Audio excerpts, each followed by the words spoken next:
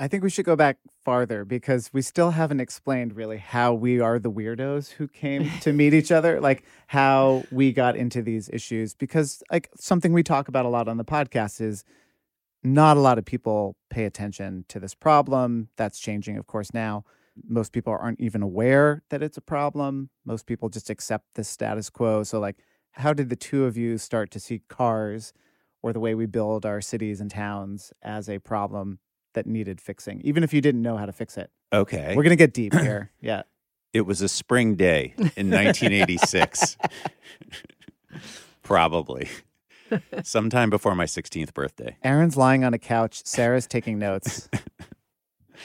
No, so it really was a spring day in 1986. And I'm just trying to think back to my first driving lesson with my dad. And I remember exactly where it was. It was in this like church parking lot in Cleveland Heights, Ohio.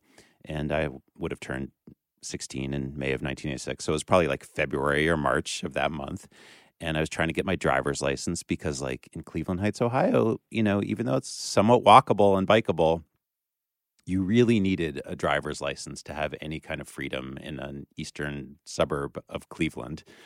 And so I was desperate to get that driver's license. And we're in the church parking lot. We were in my dad's Honda Accord. It was actually a pretty nice little car. And I remember sitting in the driver's seat for the first time and being surprised that when you lifted your foot up off the brake, the car rolled forward. I was like, okay, learned something new. But before my dad would let me even put the key in the ignition and start the car, he like looked at me very seriously and he was like, look, here's what you need to understand. A car is a weapon. You're like in control of a weapon. And I think he made me sort of like repeat that back to him. A car is a weapon. It was kind of a profound moment because he had that attitude because his mom was killed by a drunk driver in 1958. So when he was 19 years old or so, he's like a New York City kid off at college in Illinois Wesleyan University. It's like some place that gave him a football scholarship. He was like very much on the verge of just becoming a hoodlum, like most of his friends in the Bronx. A hoodlum or a firefighter or something like that. And the story goes that he was just like sort of at a fraternity party on a Saturday night when, you know, my Aunt Annette had to call him. And, you know, she's like, keeps calling and people are like, we're at a party, and like, you know, hanging up the phone. There's like one phone in the frat house or something. And then finally he gets this call and it's just like, he gets put on with his dad, you know, my grandfather, who's just this like Eastern European immigrant guy, dry cleaner. And Grandpa Abe just goes, Arthur, come home, your mother's dead. Click.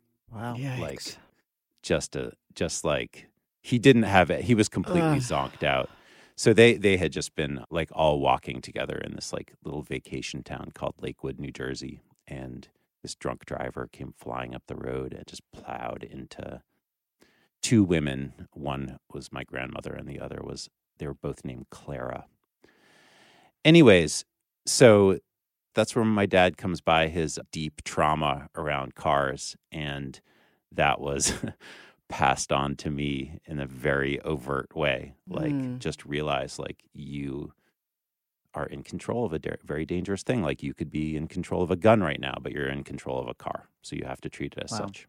I mean, I feel like that's a really unusual perspective for people in that era to have. Like, you know, most people weren't talking about cars as weapons at that point. Definitely not. And it's not how any of my friends treated their cars. And you know, I have to say, even me as like a teenage boy, like driving around Cleveland, I did stuff that now I like look back at it. I was like, oh my God, I can't believe that's how we drove, you know, like after drinking a couple beers or just like trying to get to somebody's house and going like, let's hit 90 miles an hour. It's not like it necessarily stopped me from driving like an idiot because I was a teenager in a car.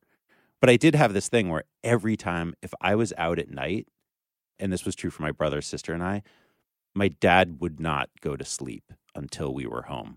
So, like, you could come home at, like, 2 a.m., and there would be, like, Art Napperstack, again, another underwear reference, but he would be in his underwear at the front door, and he would also hug you.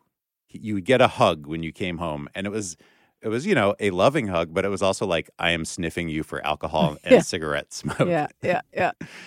Because I want to know if you were driving like while drinking, which was like just amazing. So there was this kind of like, there's this constant sort of like dad on my shoulder, just being like, you have to drive really carefully, which I do think was unusual. And maybe if it didn't soak in when I was 17, I think it like eventually did. And now I've passed on this thing to my own kids, hopefully.